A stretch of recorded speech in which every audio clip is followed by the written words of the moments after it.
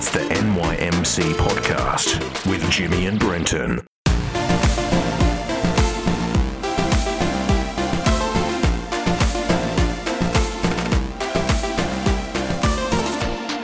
You're listening to the NYMC podcast with Brenton, Colleen and Jimmy Young. Good to see you again, Jimmy. Mate, it's fantastic to be back in the studio. One more time. We've almost come to the end of 2016. I know. But, hey, there was some pretty exciting news released via the Facebook page. That's right. We're headed to SeaWorld. Come on, SeaWorld. Yeah, I did a dance, several dances. Yeah. You might have seen them on the Facebook page. Yeah, I may have even clapped like Flipper. Yeah. With the back of the hands sort of going together, like... Well, I'm not going to make the noise because that's just downright embarrassing, but my kids did hear it. If you can imagine Brenton being embarrassing, that's what's happening. It's going to happen. Anyway, we're so excited for that. October 9 to 11, 2017, SeaWorld on the Gold Coast. Mate, you want to start doing whatever you need to do to get your team there. Yep. And I can't wait, personally. I'm going to be there with bells on. I am so excited. And I'm also excited to have our guest in because I don't know about you, Brenton, but 2016 has been the year of confusion for me. The year has just completely confused me. Well, look, I think this year more than any other, we've got a former WWE Super Slam contestant who's now the president-elect of America. True. For better or worse. You had to bring that up, didn't you? The internet has been mourning collectively a gorilla for the past 6 months. Justin Bieber has been releasing good music. I'm utterly confused. That is the most confusing aspect of this year. That's true. Yeah. So I'm glad that we can have someone come in to cut through all the confusion. I'm very glad because this time we have not only our very first repeat guest on the NYMC podcast, we've got one of Australia's leading researchers into youth spirituality, and most importantly, a good friend of both Brenton and myself. We've got Rowan Lewis. Yay. Welcome, Rowan. Welcome, mate. It's great to be here. Good. Yep. And now we've set you up for a joke. What an intro. I'm just going to solve the world's confusion. Yeah, excellent. That's right. Good work. Well, the reason we've brought you in, Rowan, is that the Fuller Youth Institute have just released their new research and book, Growing Young. And I'm very excited. I've read it. You've read it. We've interacted with the research a bit. But I'm interested, what are your thoughts? What's the background that's gone into the Growing Young research?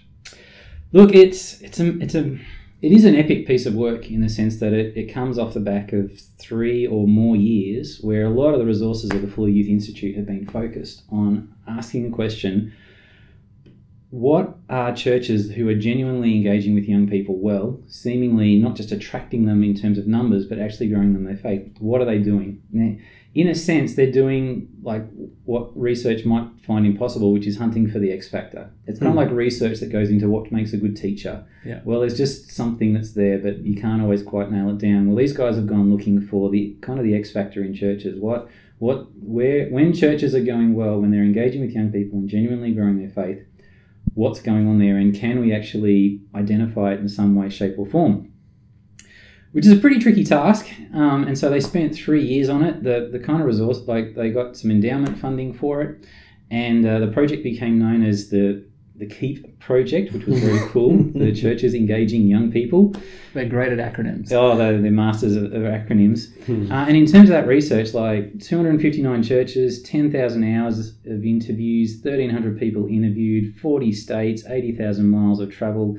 Like it really, they threw a lot at it to really try and get to the bottom of this. They involved a lot of stakeholders, great thinkers, key players in America, admittedly. But in that sense, it's something that you got to go, well, look, this is worth engaging with and paying attention to, because it's a real intent to bring, if youth ministry as a discipline is sort of 50, 60 years old, they're really trying to bring that into a funnel and say, what are churches doing well when they're engaging young people? And so, I was really interested when it was released. It was great to be a part of sort of the pre-release and to be in discussion with some of the people who were behind it and to hear their heart and their sort of their distillation of what they thought was going on. And it represents so much learning that we can, or sort of insight that we can sort of bounce off, imagine, and also, I guess, sort of critically think about, because America's not Australia and so on. So there's lots of us to explore here. So would you say that the research does have some application to us here in Australia? Because I think one of the things that I've been really aware of is that just the gap seems to close culturally just in terms of globalization, in terms of access to information, the way in which people are being influenced by other countries around the world.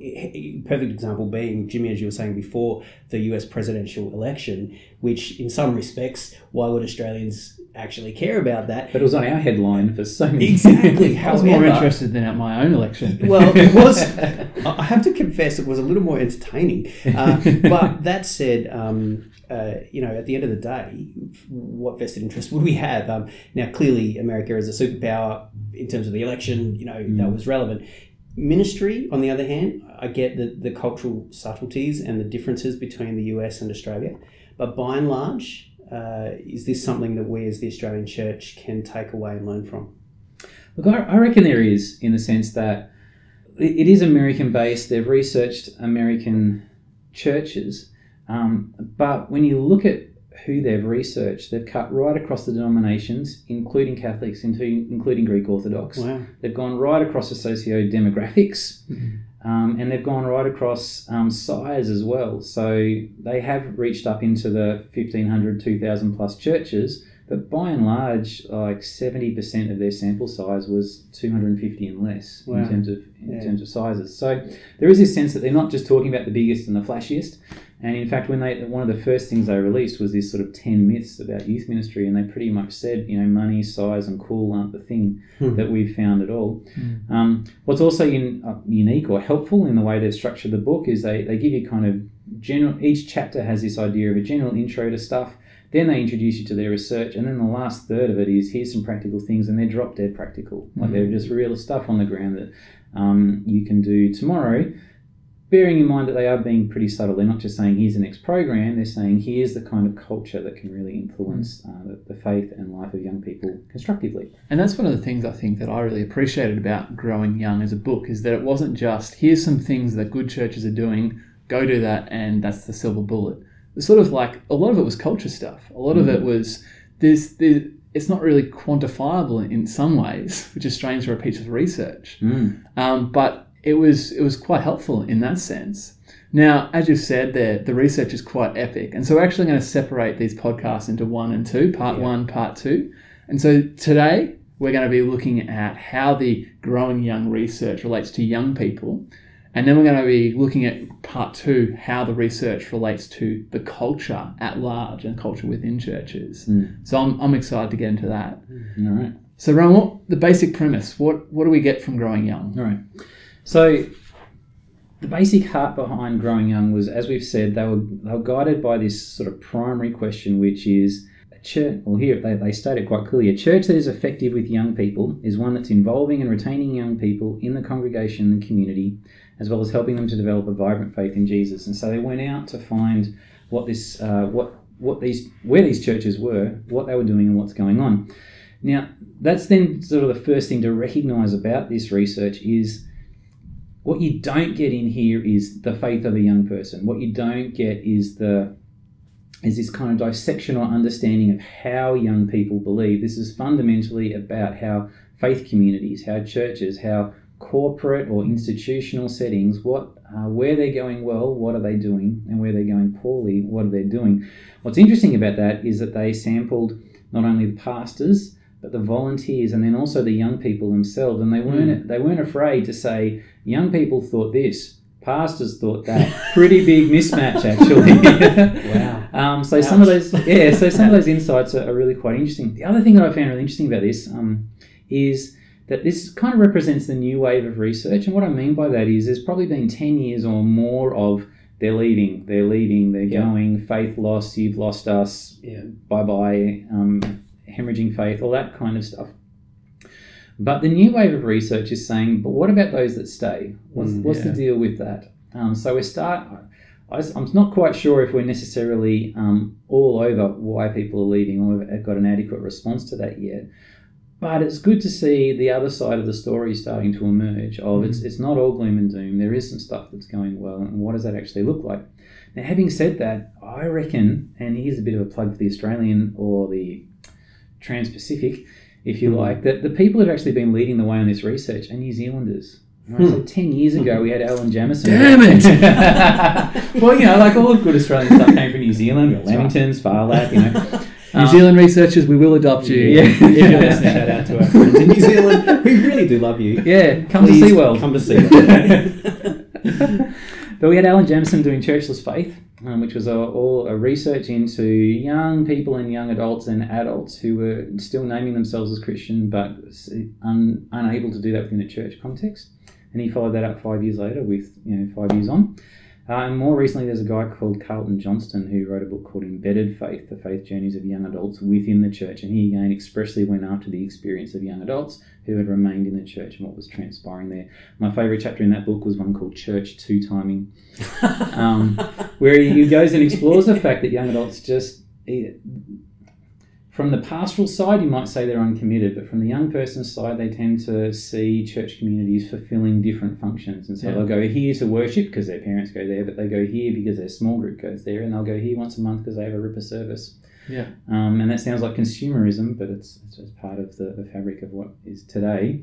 And he goes in to explore that, to not just view that as a lack of commitment, but trying to work out what's trying to transpire. So all of that is to say, this is what Growing Young have been trying to do, is to work out what's been going well, why are people staying, and is there ways that we can learn from that so that it can be part of our churches that can grow young as well.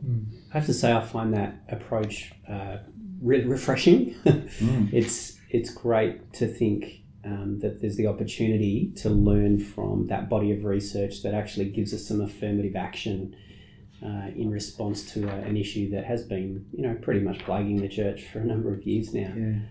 So I find that really rather, just really refreshing. Yeah, something we need more of, I think. Yeah. So I need to say, if you're a newbie to youth ministry world, then this is a great book as a bit of a primer. Like, it brings you up with a lot of research. It couches it really quickly and well, and gives you some footnotes as to where you can chase it further. If you're a thoughtful practitioner and you've been around for a while, it helps you to focus on the forest for the trees. Like, it helps you to kind of sort out what, when we talk about intergenerational ministry, what are we talking about here? If we're talking about changing the church, what are we talking about? Which is good. I mean, if you're a researcher, you might find it a little bit frustrating because they work so hard to couch their research in ways that are presentable. They try and keep you away from the rats and the stats and all that kind of stuff.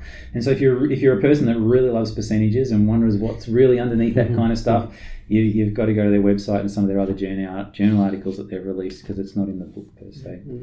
So we open the book. What do we find? What is the research saying? What is the 3 years, the thousands and thousands of interview hours? What is it boiled down to? Look, obviously, it's really hard to put everything that they've found into a nutshell. But if we were to zoom back the lens, there's a couple of things we can say. Number one is, what I appreciate about what they've done is that they haven't released a program. They haven't released this as 6 easy steps to solve all your problems with young people or anything like that. Number two, they're firmly focused on culture. So the vibe and the dynamic, the worldview that your faith community has, and then the way that gets exhibited in its relationship to young people, and the way that your church is related to culture. So they're the two ways that we'll be talking about this. Is it's the church relationships to young people, and then the church's relationship to culture, which actually shape whether a church is going to grow young or grow old. And that there's kind of extraordinary challenge, or there's sort of an underlying premise there, which I've been trying to sort of identify for myself, but it really kind of goes like this.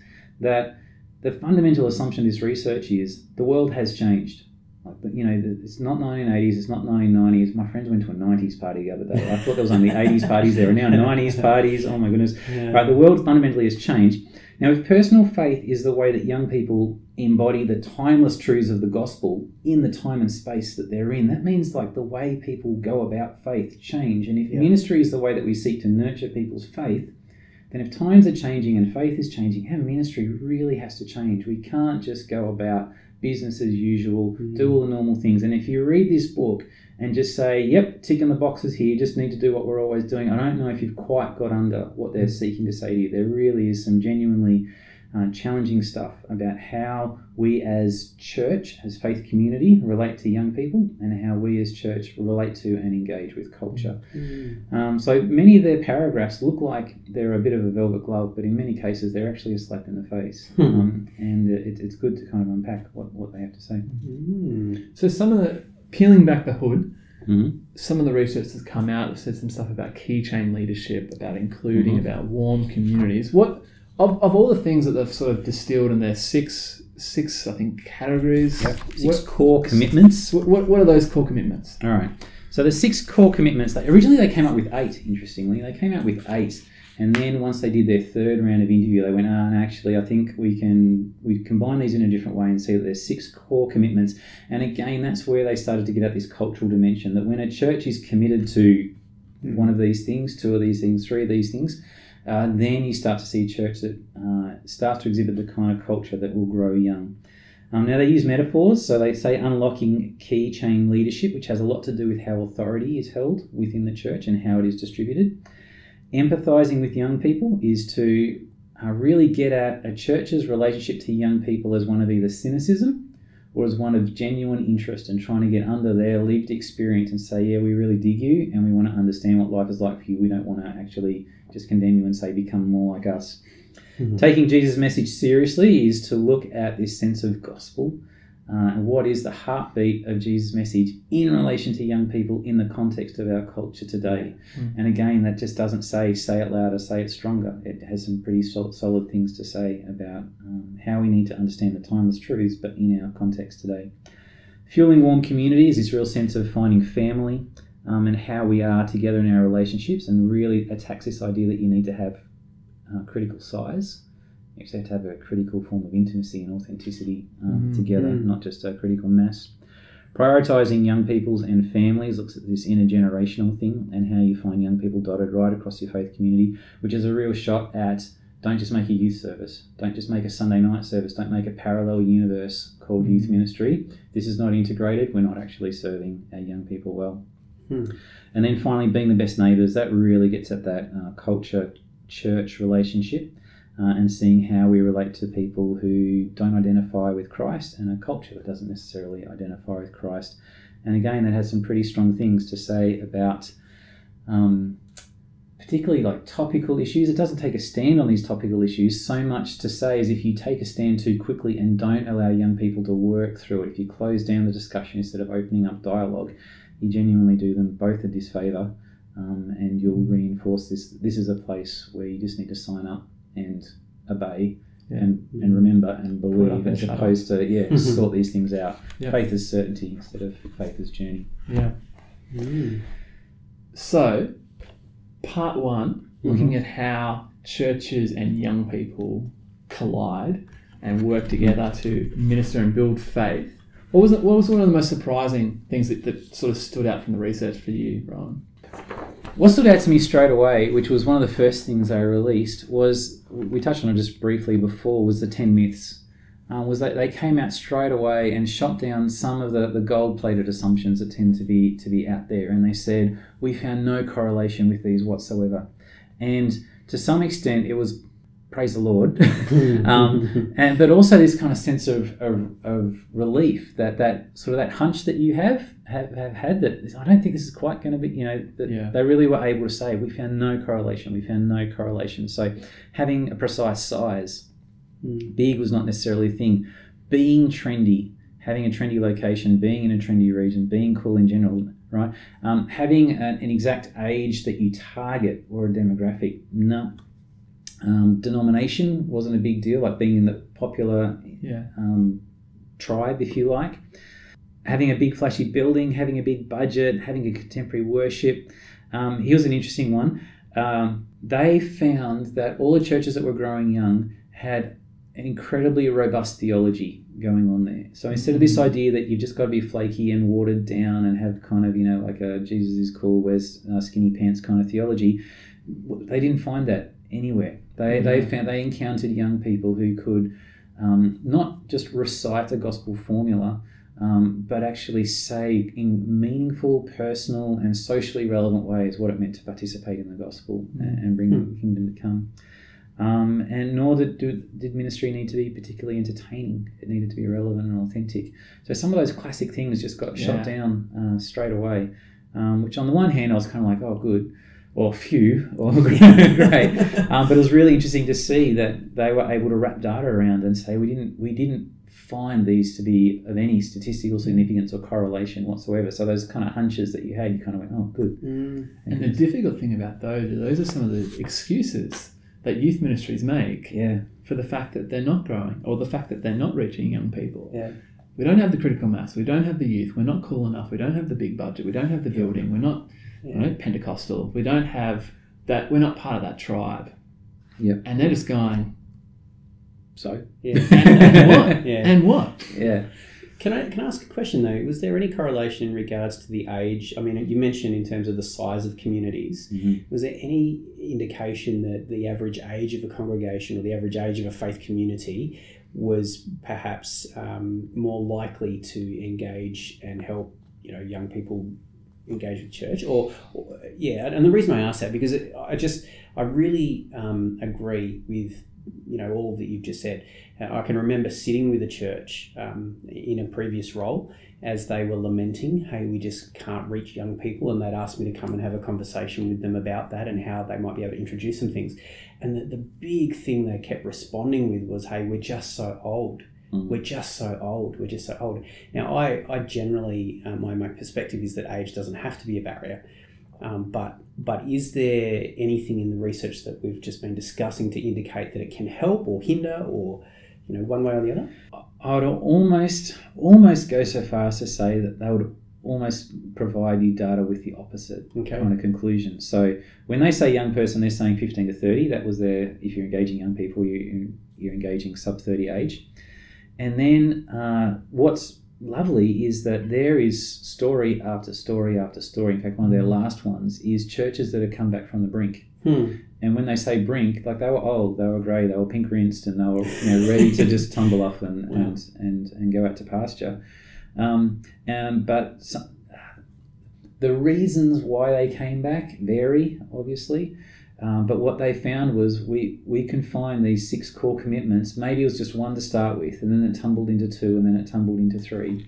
But there's just tremendous stories of a volunteer in some back of Whoop's town that had 2,000 people who just went, no, I'm not going to let my church die. Started to take a radical interest, and their first move was, instead of creating a service for young people, was to create an occasion where the adults gathered around the young people to get to know them better. And so the young people got a chance to tell a story of what happened this week or this or that or whatever. And the next thing they did, which I love, was there was a 70-year-old in the congregation who was a ripper golfer. And they started teeing up where you could go for a golf round with Auntie so-and-so. And the first time they thought it was a joke, but 3 guys who thought they were pretty good at golfing went and took Auntie so-and-so around. And when she dropped a 30-foot putter on video, live Facebook kind of thing, that's awesome. She became an instant hero, and then there was a queue to go golfing with Auntie so-and-so. And so it's these kinds of stories which go, the weirdest, random, but they all represent either, a radical commitment to young people at every stage of your church thing, or this sense of warmth that began to develop, or these core commitments started to bubble up and just didn't have anything to do with some of the classics that we might have expected. And I think it also has to say, like what you were saying earlier about empathy, sort of like trying to see them as people. Like one of the familiar refrains is those youths or those young people, those 15 to 30-year-olds, right? That's a massive group of people. And a lot of churches that are struggling with young people, that's an issue. They see them as youths. Whereas, I think what the research is suggesting is that if you love them and get to know them and prioritise them and build relationships with them, it doesn't really matter that you're 30. It doesn't really matter that you're 40 or 50 or 70 and play golf. They don't know how to hold those things against you. They're looking for it. So if we want to do the numbers game, one of their findings was this, that it was Sticky Faith that first came out with this idea of reversing the 1 to 5, 5 to 1 ratio, which is young people go really well when they are surrounded by adults. And instead of thinking of we need 1 adult to be looking after 5 kids, we need to start to think about, is this one young person routinely, naturally and organically connected to 5 people within our congregation? Some of them might be parents, but others as well. They've now added to that to go, it's kind of 5-1-5 now. We do still want those 5 adults, and we want 5 what they're calling spiritual friendships, so peers as well. And when you get both sides of that community dynamic, they're like a really high correlation of reading, engaging with the Bible and attending worship, and like some of the classic measures of faith and spirituality start to ping. but it's got to cross the generations. It's got to cross the generations. You know, if we can get grandparents, quote unquote aunts and uncles, as well as spiritual friends, when you get that total community surrounding a young person, then they go, well. Yeah, it's so true. And thinking through some of the dynamics around culture, which comes back to the statement you made earlier, that our practice needs to in some way meet, you know, the needs of the day, or we need to engage our practice in a way that's relevant. It's not just, hey, the way we've always done it. We know that today, quite often, peer is king in relation to, you know, they are taking their cues from one another. That is going to happen. So how do we ensure that, you know, the process and practice of ministry actually draws the very best of that dynamic, as opposed to saying, oh my gosh, it's terrible, young people are taking their cues from one another, they're not listening to us anymore. Well, maybe so, but that doesn't mean we still can't surround them with, you know, the seniors and the aunties, the uncles, the spiritual elders, if you like, in the context of a faith community. I love that they're acknowledging that. I think that's really exciting. And you know what? I take great encouragement from the couple of stories that you just shared a moment ago about the oldies looking to engage in a healthy way and seeing churches come back from the brink. It's not impossible, you know, and I would really want to hope that those who are listening would actually draw encouragement from that. You know, we know that in Australia the average age of, you know, church is rising rapidly in terms of participants and congregations. But it doesn't mean it's over. Youth ministry is not a forgotten practice, so to speak. So I think the challenge that this holds is for those churches who are on the brink, or those who are struggling with youth, and who are saying that, you know, we want youth to participate, we want to prioritise. Look at your rhythms, look at your habits, look at what you're actually doing on the ground with these young people, because a lot of times churches say they love young people and exclude them from every part of the church. I think what the research is suggesting is that doesn't work. You can't say you love young people and then not include them. You have to include them at all ages and stages. Prioritize young people. Now, Jimmy, if I can interview you, you were saying that one of the things that caught your interest was about keychain leadership. Yeah. And very clearly the book says, you know, one of the turning points for churches is how they handle leadership. What attracted you about that? I think the thing that attracted me about that is that I've seen it work. Like that was my story. So I grew up in a church. I was an atheist until 13, 14. Had this radical transformation, met Jesus, just got invited to youth ministry, got invited to church, and just got given tasks all the time. Like, not in a way to sort of make me do stuff. Maybe it was a way of keeping me busy. I had ADHD and you know, that kind of guy. But I was just given stuff to do, and then suddenly I felt important. And then suddenly I was given stuff to do in the youth ministry, and then suddenly I became an important cog in the youth ministry, and then I became a youth leader, then I became a youth pastor, and then somehow at the age of 26 I find myself a pastor because people kept inviting me. Somehow, right? Because people kept inviting me into these tasks and roles and saying that what you do is important and the role that you play in faith is important. And that was incredibly meaningful to me. So I looked out and go, yes, like there's something there. That's my story. Yeah. I wasn't brought in through the cool youth service.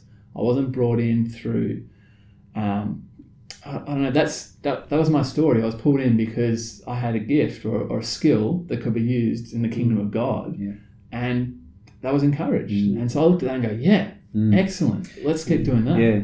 Now, what I appreciated about this aspect of their research is that while they said, so there's a couple of different dynamics that are quite nuanced. On the one, they said this has everything to do with leadership. This has everything to do with how we organise ourselves as a church. But they very quickly then said, but this is not about a single leader. There's no personality type. This is not about everything was terrible and then this dude showed up, or then this volunteer stepped up. While there were stories like that, they were very quick to say, across the board, this wasn't about a personality type or a leadership trait. But leadership was really instrumental in this. And where they steer into, I think, which is something that I've been sort of writing, thinking, and researching a bit about, is leadership has a dark side with youth ministry. Yeah. Like if you're a small or a big operation, if you're under-resourced and you need to get things done, very quickly you start looking around. And instead of young people being authorized and engaged and are enthused about the ministry life and advancing the kingdom of God. Equipped. They represent a breathing, functional human who can fill a task for you. Yeah. And so if we've all know the stories of burnout that happens in young people, or like I was at a regional gathering of youth ministers not too long ago, and there was, because they were youth ministers, like it was much more a meeting about pragmatics. It wasn't necessarily, we weren't here to do theology. We were here to kind of talk about some of the pragmatics of stuff. But at one point, it really struck me that we were very quickly using words like we were, they were. The words were being used in the group that said things like discipleship and spiritual formation and challenge. But gee, it just sounded like institutional incorporation. Like it just sounded like, you know, when we challenge people to serve, we've got a lot to do around here and we need bodies to make it done, you know. And so one of the key things that they're getting at with key change leadership is trying to highlight this dimension that when we're in ministry and when we're underpaid, under-resourced, and there's over-requirements of us, we can get co-opted really quickly. Yeah. We can cease looking at young people and see the life and activity of God within them, and like we see an open pair of hands and possibly a willing heart, and thank God someone who can hit the spacebar on PowerPoint and keep us going for another day. What is being aimed at with that key chain leadership as idea is this genuine sense of distributing authority. Yeah, so we as this kind of leadership is one which genuinely disempowers themselves in order to empower others, which means that the ability to make decisions, the ability to influence direction and change and what actually happens and how it transpires is not just in the domain of the youth leader or so on, but is genuinely passed around, so that if young people are stepping into that, they're stepping into the authority. They use the metaphor of taking a load-bearing role. You know, like if this doesn't happen, it doesn't happen.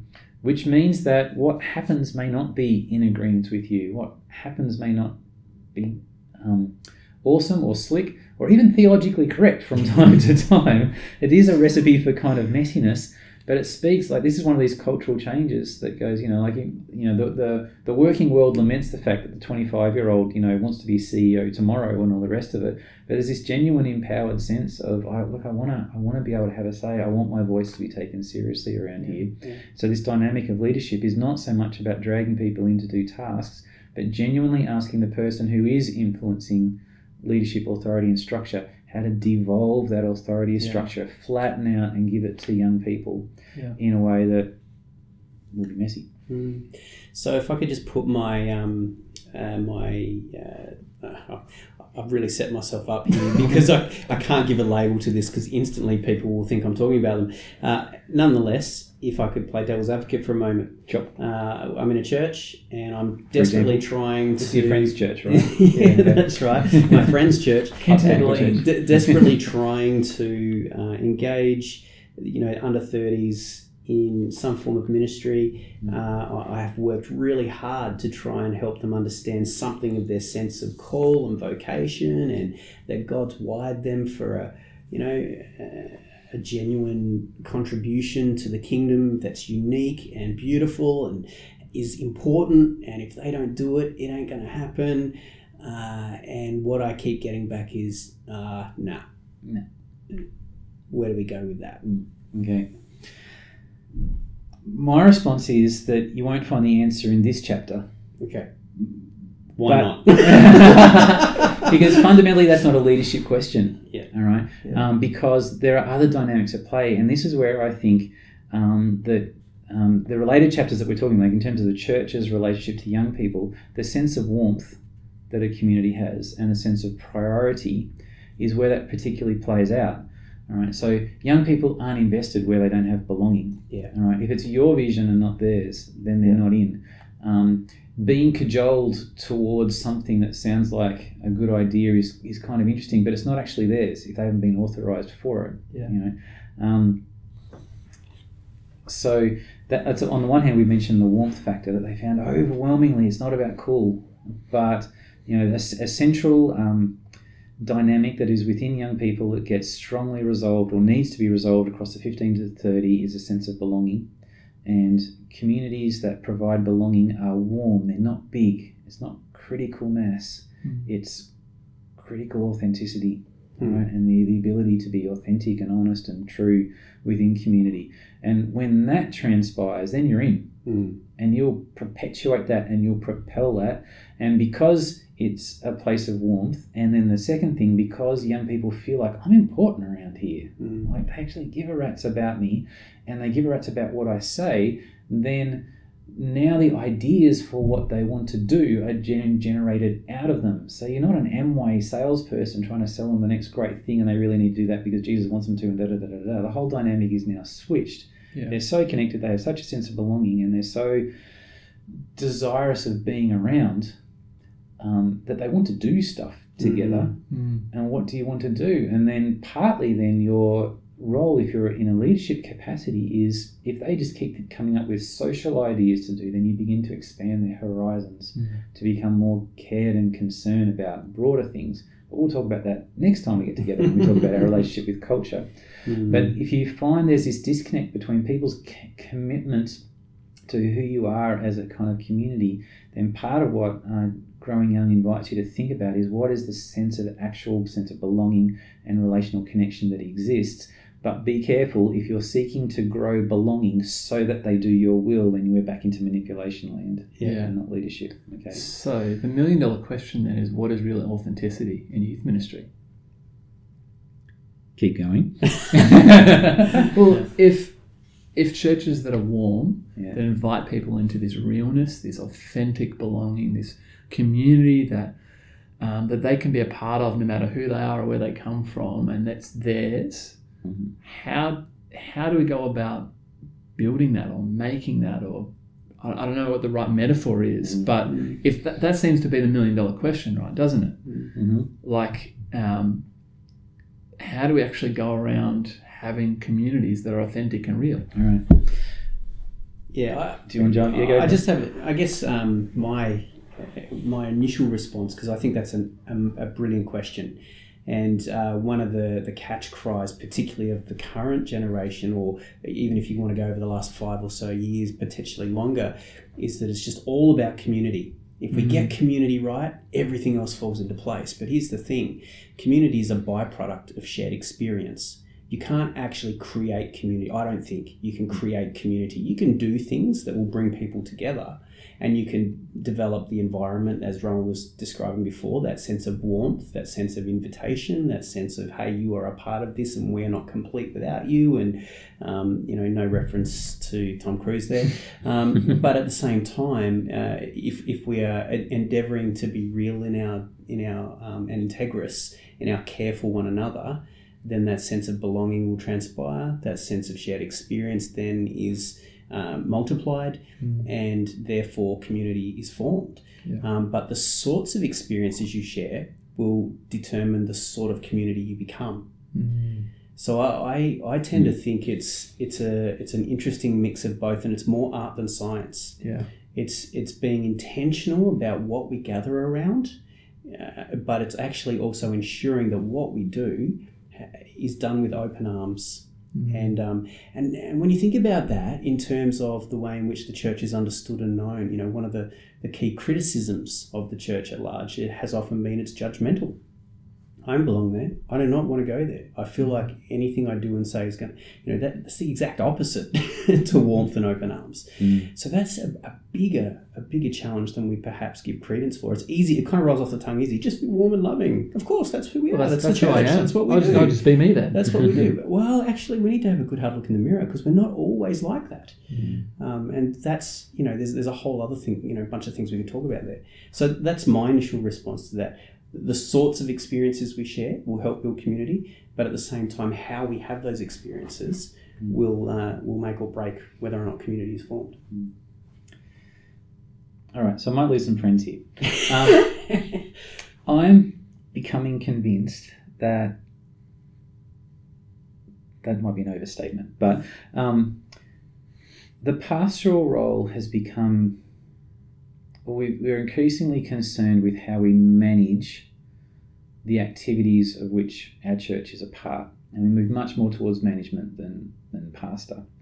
And so one of the impasses, one of the differences of viewpoint that was found by Growing Young was that when they asked the pastors and the leaders, what is it about your church that seems to be functioning so well for young people? They were twice as likely to say worship style, music, relevance, like almost cool quotient stuff, right? The stuff that the way that we look, the way that we're packaged, and the way that we're organised. When you asked the young people themselves, their key adjectives, they're the key words that they said, what is this community like for you? Welcoming, accepting, belonging, authentic, hospitable, caring. These were the words that they said. This was a place where they never said this was a place where the music's really cool. This is a place where the worship is really, right? So in another place, they found that when pastoral leaders were asked what are the characteristics of a young person who's vibrant in faith, they were far more likely to say external characteristics like regularly attending worship, showing up on time, all right? As opposed to really getting at some of the internal dynamics which describe, when faith is going well in a young person. And so there's this interesting picture that you have to look almost between the lines in the research, but there's this interesting thing that the more we focus on institutional dynamics, programs, keeping the ball rolling, the more we shift away from community where acceptance, belonging, and so on and so on and so on is transpiring. And there's enough evidence to say we're kind of when we're involved in leadership, we're so in demand and so kind of focused on making the thing happen that we're starting to miss what's actually going on, which is, where is God alive in young people? How do young people genuinely connect? In what ways can I, with you, young person, because I understand your story so well and I can see the presence of God, how can I fan that into flames? Those kinds of questions aren't present to many pastors these days. In fact, when you go to youth ministry and you say, tell me about that person, I'll get comments like, they're great, they're bad, they're a pain in the neck, they're this, they're that, all right? But say, can you tell me some of the dynamics of how God's alive or at work in their life? What are the ways that they are perhaps even defended against the activity that they've got nothing? And this is the thing, I think, that when we deal with the surface, when we're managing, when we're organising, we can keep the machine going. But if we're talking about pastoring the souls of our young people and genuinely connecting for vibrant faith, it's a different kind of story. And what young people are telling us is, my soul is tended to and I grow in vibrancy of faith when I'm involved in a community where I feel welcomed, accepted, belonging, where I can be authentic, where I can be honest with my stuff, where I can know that it's a process and a journey, where the destination is emphasised, but I'm allowed to be where I'm at and in process. All these things tend to transpire, and when you listen to young people, this is what they'll say: I grow in these contexts, not where things are just vibrant or well organised or glitzy or glamoury or whatever. Mate, it's been a fantastic conversation to have. Gosh, I feel like we are going to keep going, right? We're going to jump into part 2, but we're going to leave it there right now. We would absolutely endorse this book. We think it's well worth a read. Fuller aren't paying us to say this, by the way. I would love some money. Brad, if you're listening... we need to go to SeaWorld. Hook a brother up. Anyway, so we would definitely encourage you to do that. You can get it from any decent bookstore, website, and in fact you could jump onto the Fuller Youth Institute website itself and probably order it through there, no doubt. You've been listening to the NYMC podcast with Brenton and Jimmy. If you want to continue the conversation, please jump onto our social media platforms. We would love to hear more from you. You can find out more about NYMC, its various programs and events coming up through their website at nymc.org.au. We'll look forward to catching up with you for part 2 of this conversation around growing young next time.